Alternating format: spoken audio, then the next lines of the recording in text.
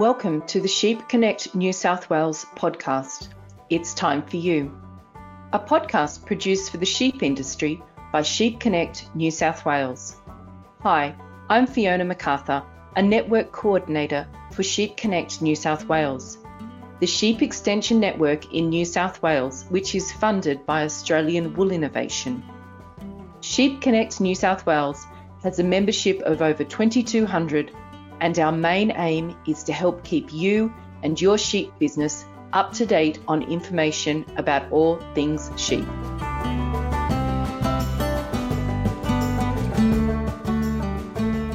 Preparation for next year's crop of lambs starts this year. On the back of a drought, many are looking to rebuild numbers, and management of breeding ewes now is an important facet to this preparation. In this episode of It's Time for You, I'm joined by Nathan Scott to look at why you need to be preparing your breeding ewes now for next year's joining. Nathan has a background in prime lamb, merino wool and beef production, and a passion for improving productivity and profitability of livestock enterprises. He works with producers to increase conception rate, improve lamb survival, lift growth rates, and hone overall production. Nathan provides advice to individual clients, also works with large groups of producers, and is a keynote speaker and involved in various industry projects. Based in Inverleith, Victoria, welcome Nathan, and thank you for joining me on It's Time for You. Thanks for having me. Nathan, producers across the state are currently focused on lambing, marking, or getting ready for harvest depending on where they live. Why is it important we stop and consider next year's joining now? It's really important because, well, for starters, it's important because of all those things that you mentioned. We're often distracted by so many other things at this time of year, and particularly as we head towards harvest. But the reality is so much of our potential and so much of the outcomes we're going to achieve in our joining next year is actually set this year. And that starts right back as far as during our lactation of our ewes. When our follicle recruitment is actually happening, so in other words, the potential eggs that will be released at our joining are actually being recruited now and set, and their development begins from this point forward. So it's really important to make sure that we're doing everything we can to manage condition score and nutrition of our ewes through their lactation, not just for this year's drop of lambs, but also for that follicle recruitment for next year. So it does start much earlier than most of us realise, and that's why we really want that focus now. The other part of it is in terms of our weaning, getting our weaning timing right and making sure we give those ewes a chance to recover. So Nathan, recovery, which you just mentioned there, in a normal year, our ewes need to recover from the demands of their pregnancy that they've just gone through and the lactation that they're going through, but that's probably been now exacerbated because of the drought that we've experienced over the last few seasons. Why is it so important that ewes get enough time to recover before next year's joining? Well, in all honesty, it comes down to the number of days that we can give a ewe to increase her condition score on good quality feed, or at least reasonable quality feed, and also just generally the time we can provide for her. So often I get asked, when is the ideal time to wean our lambs? And people will often change their view of the time of weaning depending on what the season is. But for me personally, it really doesn't change much from one year to the next. It's all about trying to make sure that we get the most out of the lactation from the ewe, but that we don't push her so hard that it affects our results next year. And so if we're aiming for a weaning at 14 weeks from the start of lambing, that makes sure that the ewe has the full 17 weeks of recovery that she needs to really get her to express her potential with her conception the following year. You just mentioned the importance there of the weaning time. What other key times are there on the management calendar that we need to look at to ensure that ewes have sufficient time to pull that recovery period off? So the other thing to think about is actually how long we're joining for. So a 35-day joining allows us to wean our lambs on time, so that 14 weeks from the start of lambing, and it makes sure that we don't have ewes that are on a third cycle, that we're joined on a third cycle, that are still trying to recover in time for joining the following year. The shorter our joining and the more tightly managed our joining is, the better opportunity there is for all of the ewes to get a good recovery period. So it's not just about when we wean, it's also about how long our joining lasts. And to take that a step further, it's also about how many ewes we can get to conceive on the first cycle rather than the second cycle. That's let alone for those who are actually leaving rams in for a third cycle. So we've been talking at Sheep Connect New South Wales over our webinar series and during our podcast about the importance of this 5-week joining that you're talking about. Is there much benefit to going over? No, there really isn't. If you look at so while you may conceive some extra fetuses by having the extra cycle available, and in other words, have less dry ewes, the reality is because of the timing of that and the fact that they had dropped later in the year, they're younger when we are weaning. The survival of those lambs actually isn't terribly great. And in terms of useful progeny that we're producing, it'll actually only produce about an extra 2 to 4% useful lambs out of joining for that third cycle. So while we think we're doing a great job of getting more ewes in lamb, the reality is that doesn't all convert to extra useful, either saleable or joinable lambs in the following year. And I guess we have to remember that the overall benefit of getting those couple of extra lambs, you're then sacrificing that recovery time for the following season. So is it fair to say you're compromising your ability to have more lambs on the ground the following year? Absolutely. And from my point of view, you're actually just overcomplicating your system. It means that you're checking lambing paddocks for longer. It complicates your weaning process. It complicates even your marking.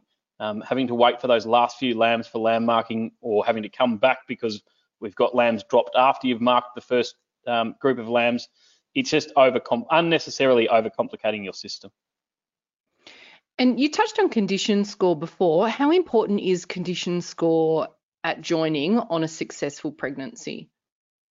It's very important. It's a significant factor when it comes to the ovulation rate of the ewe and her likelihood to actually conceive in the first place. And so we should always be managing our condition score. So pretty much from weaning the previous year, we should be looking to manage condition score to make sure that we hit our targets. And in terms of targets, ideally, with conditions allowing it, we would like to see ewes joined at around that condition score 3.3. And with most of the state having a really great start to spring this year, what should producers be considering if their animals are already in good condition? So that's one of the great things about this year right now, is that there are a lot of sheep in very good condition. And to me, that's the opportunity for you to bank that condition for the next 10 years. If we've already got the condition score, don't drop the ball now and let it slip away. Your job as a sheep manager is to maintain that condition and capitalise on it, because we know it will produce a higher conception rate, and it will also produce better lamb survival later on next year as well, and for the next 10 years. If we can keep those sheep in our target condition score ranges, it sets you up for a long time. So there's a fantastic opportunity that sits in front of producers all around the country at the moment who have enjoyed the good seasonal conditions. Those sheep in good condition are a great opportunity in front of us. And for those of us who haven't had quite so much of a great start to spring and still suffering from some of the effects of the drought and haven't quite recovered yet, if ewes aren't quite at their conditions score targets yet, how important is it for producers to really start to act early? It's really important because it's so much easier to do it earlier than it is to do it later. When we can allow the season to do most of the work for us, particularly if we can wean on time, give those ewes the chance without being encumbered by a lactation, the chance to actually put on that condition score on reasonable quality feed at this time of year and into the early summer period. It means that we can do it without relying on supplementary feed or 100% relying on supplementary feed to do that work, to put the condition score on. Because we do often see people leave it too late, and then they're chasing their tail trying to pick up condition score in the lead up to joining, and it's not ideal. It can be quite expensive. Yeah, you've just touched on the cost of putting condition on ewes twice then. Is there an ideal or a more cost-effective time? How does it change throughout the season to put condition on these ewes prior to joining? Yeah, so if we can do it when the paddock feed is going to contribute, if you think about what a perennial pasture that's well established, you're looking at a cost per kilogram of dry matter being around about that 1.5 cents per kilogram compared to grain, which is going to be at 20 cents per kilogram. So clearly there can be differences in quality between those 2 kilograms of dry matter, but it's an opportunity for us to use the lower cost feed to help put that condition back on those ewes. And if we do need to top up with some extra supplementary feed to help really pin down that extra condition score, then we can do it. But it's all, every kilogram of supplementary feed that we use is going into extra condition score and not into maintenance. If we leave it until later on in the year, so much of our supplementary feed is just to get us to maintenance level before we try and put any extra condition on those ewes. We refer to condition score when we're talking here about our older ewes, but when it comes to our ewe lambs or our maidens, weight suddenly becomes a bit more of a focus for us. How do we work out what our target joining weight should be for these two cohorts versus looking at condition score? Yeah, so it is certainly a different topic when we start talking about ewe lambs because, as you say, it's not just about condition score. So we really want to set some minimum weight targets for those ewe lambs, and depending on what your standard reference weight of your ewes are. So if we're talking about a smaller framed merino, for instance, in that sort of 50 to 65 kilograms, we just set a standard minimum target of 45 kilos for joining. But as we get up into some of those heavier standard reference weight ewes, some of the crossbreds and composites, we start looking at 70% of the standard reference weight. So that, for instance, that would see a 70, if your standard reference weight for your ewes is 75 kilos, our target weight for joining ewe lambs would be 53 kilos. So we start off with a flagfall of 45 kilos or 70% of standard reference weight, whichever one is the higher figure. And then when we start talking about the 1.5-year-old maidens, clearly they can be a bit of a trap for us, those maidens, because we've got so much time to grow them out with that extra 12 months. And sometimes that sees them get a bit forgotten about. So I'd still like to see everyone do the work early rather than trying to rush it at the last minute. But we want to get them to about 80% of the standard reference weight for your flock. So that's another target that we should be setting for ourselves above and beyond condition score with those sheep. We've spoken a little bit about the length of joining, but also how important is it to get the time of our joining right? Well, in my view, it's really important and on a number of fronts. So clearly not just relating to this, but also about matching to your pasture production curve, or your pasture growth curve. But also if one of your major targets is about getting really good conception rates in rebuilding your flock and things along those sort of lines, then it's understanding the seasonality of sheep. So often we talk about the fact that merinos aren't seasonal. That's not actually true. All sheep are seasonal. Some of them, the merinos in particular, are just less seasonal. So the key months to try and avoid, a simple thing to remember is avoid Jason. That's the months of July, August, September, October, and November. They are where the seasonality really bites.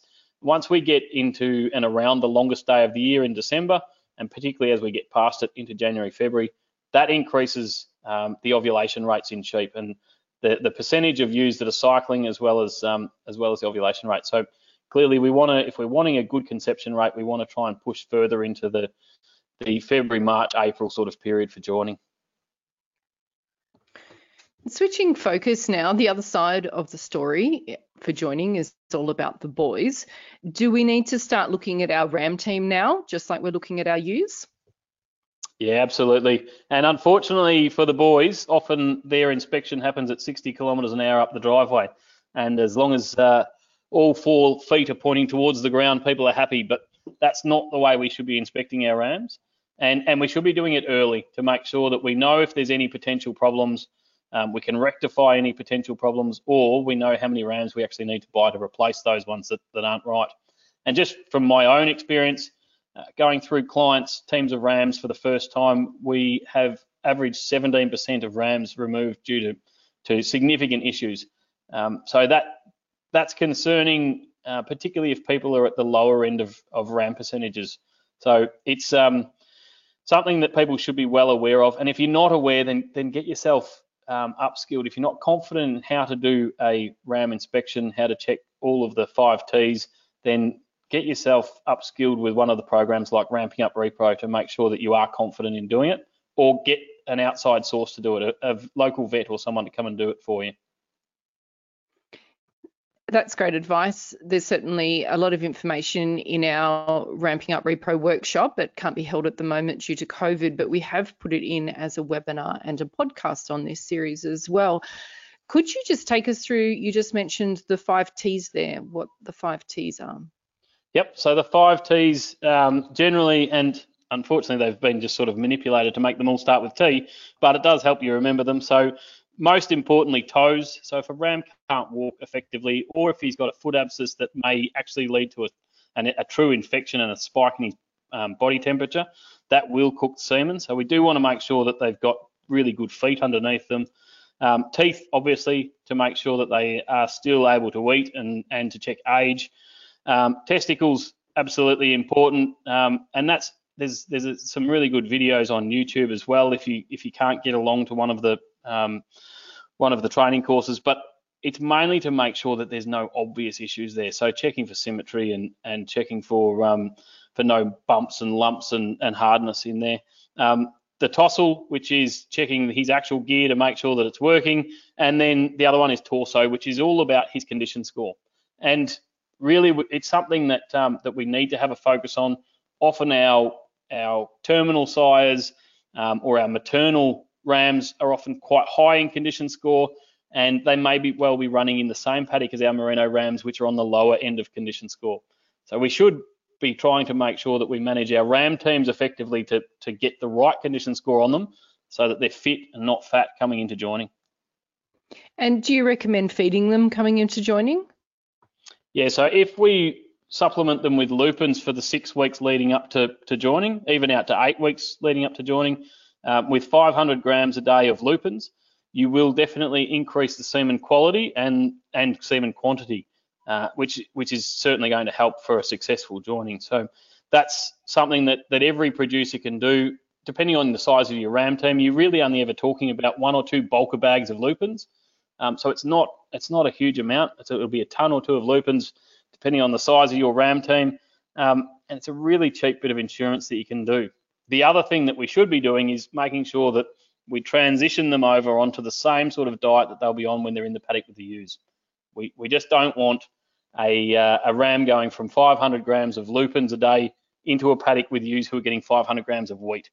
At the very least, you might cook his semen, and at the worst, you might actually kill him with acidosis. So we need to manage that transition as best we possibly can. And certainly something that needs to be avoided. Nathan, how long would that transition period take? We can usually, over a week to 10 days, we can usually transition an animal reasonably well onto a grain diet. But obviously, the longer we allow, the better it will be. So particularly given that we've done so much of the work in the first few weeks with the lupins, I'd be inclined to try and bring the grain proportion of the diet up in what would be the equivalent of the second cycle, so the last 3 weeks before joining. We can still keep some lupins in there, but start to ramp that grain level up over that 3 weeks so that it's up to the same degree to what it will be when he goes in with the ewes. Nathan, we've therefore done all our checks on our rams and we've got their condition score and their nutrition hitting some really good targets. How long does a ram stay productive for? Well, that's a real challenge for everyone, because the realistic or the expected effective working life of a ram is actually closer to 2 years and not the 4 or 5 years that most people try and get out of their rams. So clearly there are rams that will have a good effective working life of 4 or 5 years. But the only way you can know that is to continually keep doing your inspections of them and just make sure that we are sending out fit, healthy rams. You might make yourself feel good by sending out a big percentage of rams, but if half of them aren't working, they're not much good to you. So we're across New South Wales at the moment. We've got a lot of ram sales going on, and we need to work out for a producer how many rams are we going to need for 2021. So the first tip that you've just given us is to make sure we bring all those rams in and we inspect them and work out what we have in our team and who's productive and going to do the job for us. But then I guess the next stage for us is, what is the ideal number of rams for a successful joining? And does it change with the age group of the ewe that we're going to put the rams in with? Yeah, so this is a piece of advice that has definitely changed for me over the last 10 years. I was very much an advocate of the 1% plus one, which has been widely recommended. I guess our change has been just for mature sheep, is just to change that to being 1.5%. And the reason for that is at 1% plus one, we can find ourselves in bigger mobs, just diluting that ram number further than we'd like to. And if you have a ram breakdown, it can quickly drop that percentage under 1% of actual effective working rams. And that's not really what we want. So keeping it at 1.5% for mature ewes has been really effective for us. For maidens, we've actually lifted it to 2%. And that's a direct reflection of the reduced amount of time that ewe is actually available to the ram.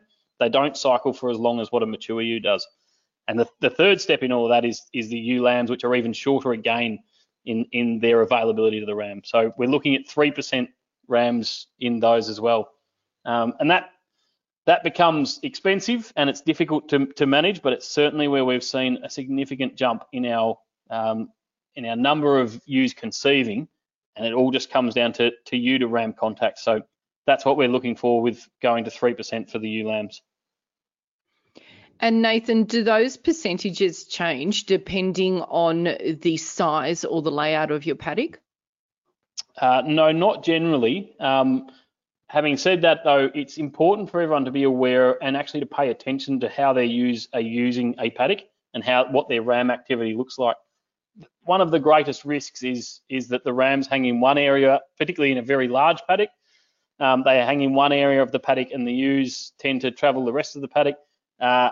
Probably more of an issue is when we see, particularly when people have got ewes out grazing stubbles, and they might be grazing over multiple paddocks. And to me, it's a risk anytime there's the potential for a fence to be between a ram and a ewe. And even though they've got access to all the paddocks, we have seen in the past where rams sit in one paddock under a nice shady tree and they don't travel to the other paddocks. And it just presents an opportunity for ewes to be cycling without rams having contact with them at that particular time. Nathan, with producers out and about at ram sales at the moment, looking at production, visual traits are obviously extremely important. How important is the emphasis on ASBVs? The two go hand in hand, and you really can't have one without the other. So as you mentioned, the visual assessment from structure and visual traits is really important, but we've got these amazing tools in ASBVs that we should be using as well. They are what helps us predict the genetic merit and the production potential of those rams and their progeny. So we really should be using them to the best of our ability and just getting some understanding. If you're not confident with them, get someone to step you through them, show you how a percentile band table works so that you can understand where a ram sits in terms of his performance or his progeny's likely performance and where that sits in the industry. And it can allow you to make some really good informed decisions on the genetic merit of the rams that you're buying. And just to finish off, Nathan, we learn so much in life from looking back at our experience. Is now a good time to start to evaluate what's worked and what hasn't worked to help us plan for, well, not only next year, but to make improvements in the future? Every day is actually a good day to be looking back and looking for how we can make improvements. But now in particular, it's every year we should review what worked with our joining. We should review what worked with our lambing, what didn't. Every year we should be, a number of times throughout the year, we should be sitting down and working through what we would like to do differently next year. If we keep doing the same things over and over again, we'll keep getting the same results. So if we want to keep making improvement, the only way we can do that is to make changes. And so we should be reviewing every year, whether it's our joining, whether it's the way we set our ewes up for lambing and our lambing paddock allocations, any of those things throughout the year, we should be sitting down and looking back and saying, well, this worked, We want to make sure we definitely do that again. This one wasn't so good. We're going to try and avoid that next year. It's a simple process, but if you do it, it can mean that we're not just repeating the same mistakes year after year, and it can allow us to make that incremental improvement that eventually adds up to being a really significant result that other people look at and wonder how you got there. I've got a great example of a client, Gordon Brown. Every time someone says to me, what is it that Gordon does? My immediate answer is he does a whole lot of things. It's not any one thing that he does. There's a whole list of things, because every year he says, they're our best results we've ever had, but there's a few things I want to do differently next year. And that's the sort of thing that everyone should try and set themselves up. Do that same review process every year so you can work out what it is you're going to do differently next year. Yes, as farmers, we are constantly learning and innovating. Thanks, Nathan, for the information you've shared with our listeners and for joining me on It's Time for You. Thanks for having me.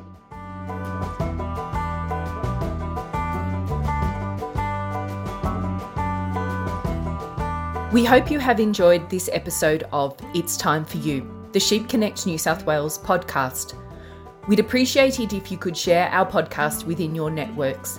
And if you haven't done so already, subscribe to the AWI podcast, The Yarn. We'd love you to stay in contact with Sheep Connect New South Wales, and you can do this in a number of ways. Join our network by visiting www.sheepconnectnewsouthwales.com.au. Find us at Sheep Connect New South Wales on Facebook and Twitter. We look forward to seeing you at our workshops and events later in the year. Thanks again for joining us today. Bye for now.